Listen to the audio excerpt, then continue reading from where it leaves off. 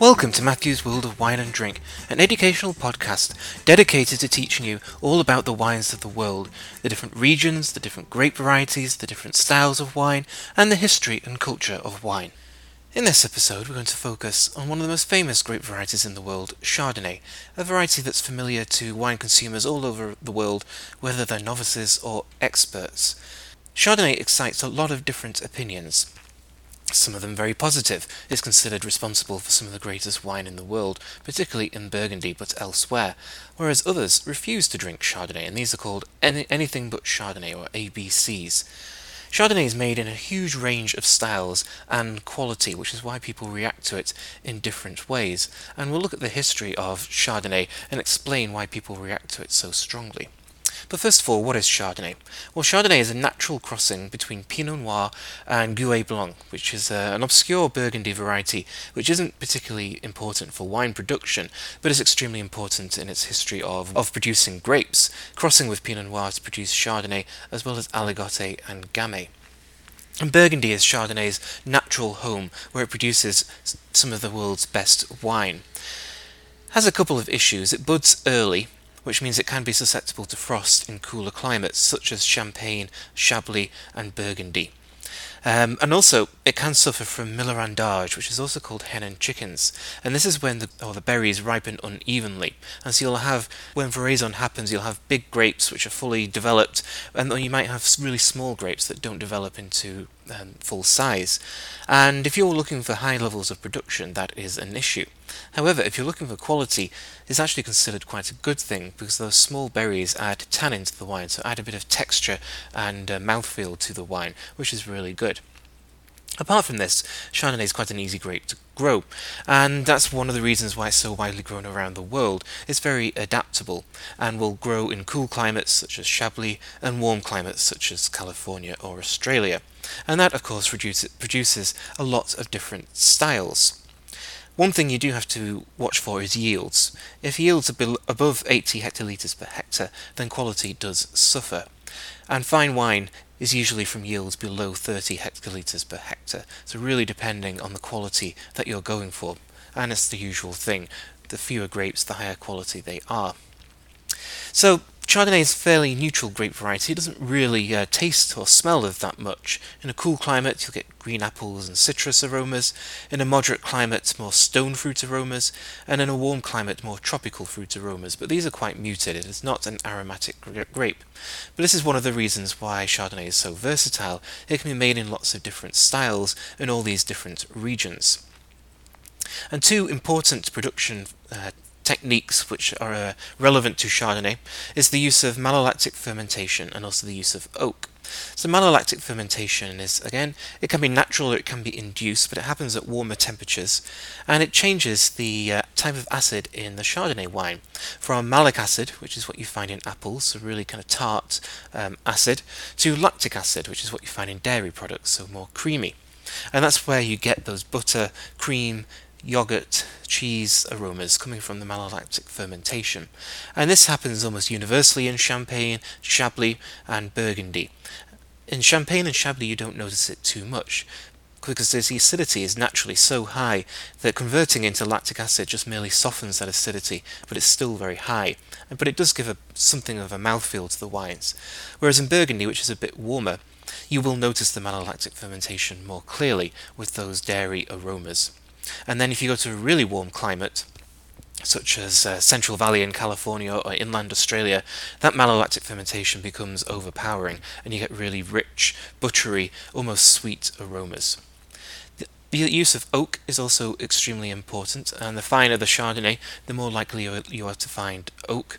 And these will be small oak barrels, 225 litres in Burgundy, and they just add texture and spice and complexity to the wine, and also allow the wine to mature in the barrel before being released in the bottle, which will add to the wine's ageability. But then with cheaper wines, oak chips might be used as a replacement to kind of replicate those oak aromas. But then there are also styles of Chardonnay which do not use oak. So in Champagne it's very rare to see new oak and maybe a little bit of old oak. In Chablis, Most of the wines have no oak. Premier Cru might have some old oak. On Grand Cru, maybe 5 to 10% new oak. So very different styles according to the amount of oak that is used. And then finally, lees may be used as well, so aging the wine on its lees to give more body, more texture, and more of a creamy mouthfeel. So what happens in the winery is quite important with Chardonnay because it is so neutral. And Chardonnay is usually on its own, certainly in Chablis and the rest of Burgundy, and in single varietal wines across the world, but it can be blended. Certainly in Champagne it'll be blended with Pinot Noir and Meunier, and then sometimes it's blended with different grape varieties around the world, but it's usually on its own. So let's look at the different regions around the world which plant Chardonnay, and we start with Burgundy, which is Chardonnay's home. And Burgundy is all about terroir, the different villages and the different vineyards forming different expressions of Chardonnay, as is the case with Pinot Noir. It's most famous in the Côte de Beaune, so the southern part of Côte d'Or, and here you have famous villages such as Meursault, Chassagne-Montrachet, Pouligny-Montrachet, and Montrachet itself is considered the finest vineyard in the world for Chardonnay.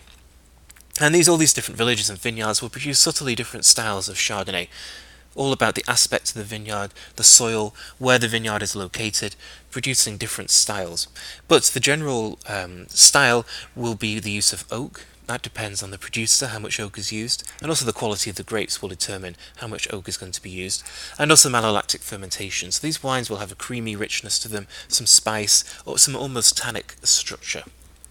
Chablis is technically part of Burgundy, but produces quite a different style of Chardonnay. It's further north, so it's quite a bit cooler, and so acidity will be very high.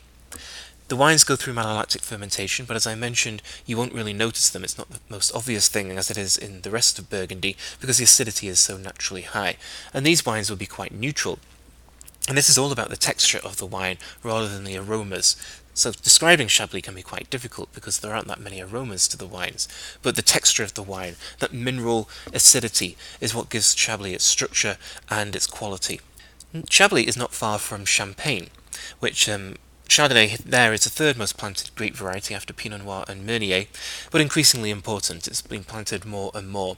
And Chardonnay in Champagne contributes acidity, it contributes elegance and delicacy, and it's really a very important part of a wine's ageability.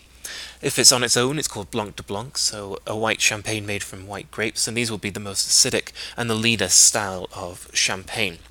And elsewhere in France, it is used for sparkling wine, usually as a blending component in Alsace, Loire, and Limoux, but only as a blending, not on its own. And then there's one other region in France where Chardonnay is quite important, and that's Jura, a very small region just east of Burgundy.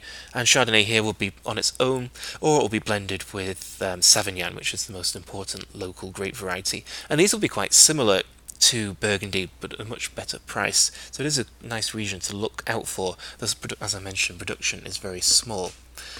Moving outside of France, there's a lot of Chardonnay planted in Italy, which may be quite surprising, as you don't really see Italian Chardonnay that much, but there are actually 20,000 hectares planted in Italy, compared to the 48,000 planted in France. So, sizable amount in Italy. It is used in Soave to blend with Garganega, usually for Soave, but not for Soave Classico. Soave Classico is all about Garganega, the local grape variety, but it will be added to Soave, basic Soave, kind of balance the Garganega. And then there is some varietal wine all over Italy. For quality, Alto Adige in the north, which is very good for white grapes, and also Friuli, another region which revolutionized white winemaking in Italy. Across the border in Austria, it's actually called Morillon, and you see a little bit of that, but not too much.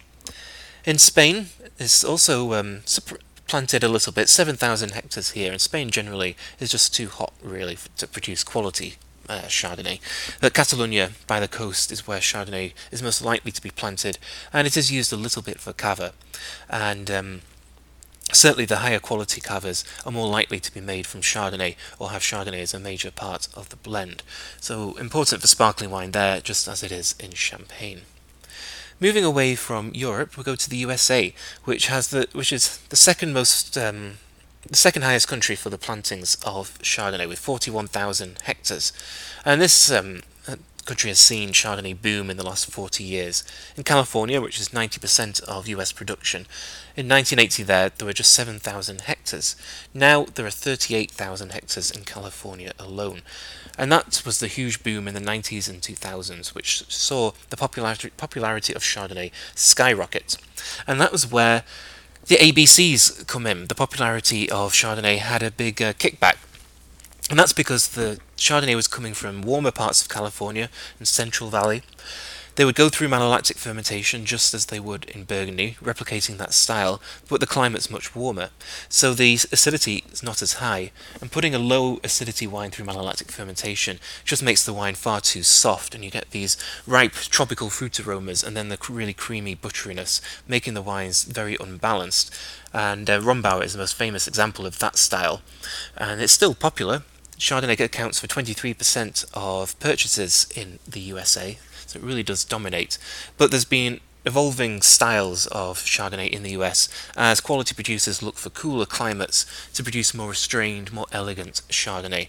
And if you want to look for that, look for Sonoma Coast, Santa Barbara area, which is a cooler part of California. And these have higher acidity, still fruity, still full-bodied, but much more restrained and balanced. Outside of California, there are plantings in Washington, which produce quite full-bodied styles of Chardonnay, in Oregon and in New York. Oregon should be ideal for Chardonnay, but they planted the wrong type of clone back in the 1970s. And this was the clone intended for warmer parts of California, and Oregon's climate is much cooler, so it produced kind of unbalanced wines in that climate. But now the proper clones, Burgundy clones, have been planted in Oregon, and the style of Chardonnay here is much higher quality, really restrained and intense. But producers are still reluctant to plant Chardonnay because of that past experience. Hopefully they'll plant more. And then over the border in Canada, there's a growing wine industry, and Chardonnay works here. It's got a cool climate, both in British Columbia, just north of Washington, and also across the country in Niagara. And these wines will be quite similar to Chablis in their intense acidity, but maybe with some more oak. And it's kind of hard to find Canadian wine outside the country, but it is getting better and better. The other really important country for Chardonnay is Australia, and there's 28,000 hectares of plantings here. Although that has been in decline, because like California, there was a boom in Chardonnay in the 90s and 2000s, and then people kind of got a bit tired of it. And those styles of wine were the same as California, big, rich, full-bodied, and too much oak, too much malolactic fermentation. And now there is a similar trend in Australia as producers look for cooler regions. So the best regions for Chardonnay are Margaret River in Western Australia, which produces some extremely good Chardonnay. And then across in South Australia, Adelaide Hills produces very good Chardonnay with higher altitude and some influence from the ocean. And then also Tasmania, which is emerging as a very exciting region for cooler climate styles of wine. New Zealand, I've never really taken to Chardonnay, which is a shame because it can work there. Hawke's Bay produces some full-bodied styles of Chardonnay, but it's at its best in central Otago. But there the focus has been on Pinot Noir and also on Pinot Gris. But the Chardonnay here, in this continental climate, quite extreme, the acidity remains high, but you've still got that fruitiness to it, that body. But very few producers work with it, unfortunately. And there's just 4,000 hectares planted in New Zealand, the lowest of all the major wine-producing countries. Chile, again, is looking for cooler climates, so that kind of overall trend across the New World, looking for the cooler climates to produce more balanced styles of Chardonnay and wine in general. And here Casablanca and San Antonio, Lleida, right next to the coast, are quite cool and produce really nice Chardonnays, so something to look out for. Argentina, they're looking for high altitude, again, for the cooler climate, and the Uco Valley above Mendoza produces some really good Chardonnay with that high altitude, maintaining the acidity, but all that sunshine giving the wine's body and structure as well. And then finally, in South Africa, they haven't really taken to Chardonnay that much either, 8,000 hectares planted here. But the major region here is Walker Bay, and that's again by the sea or by the ocean, and that just cools the conditions down. It's quite breezy, and particularly in the sub-region of Hemel and Arda, some exceptional Chardonnays being made here, following that international trend for higher acidity, more balanced, more restrained styles of Chardonnay. So Chardonnay has been up and down over the last 20 years, but it still remains very popular despite about some people refusing to drink it, but it's all about the style, how is it being made, and where is it being made to produce very different types of Chardonnay. So thank you for listening. This is Matthew, and this has been Matthew's World of Wine and Drink.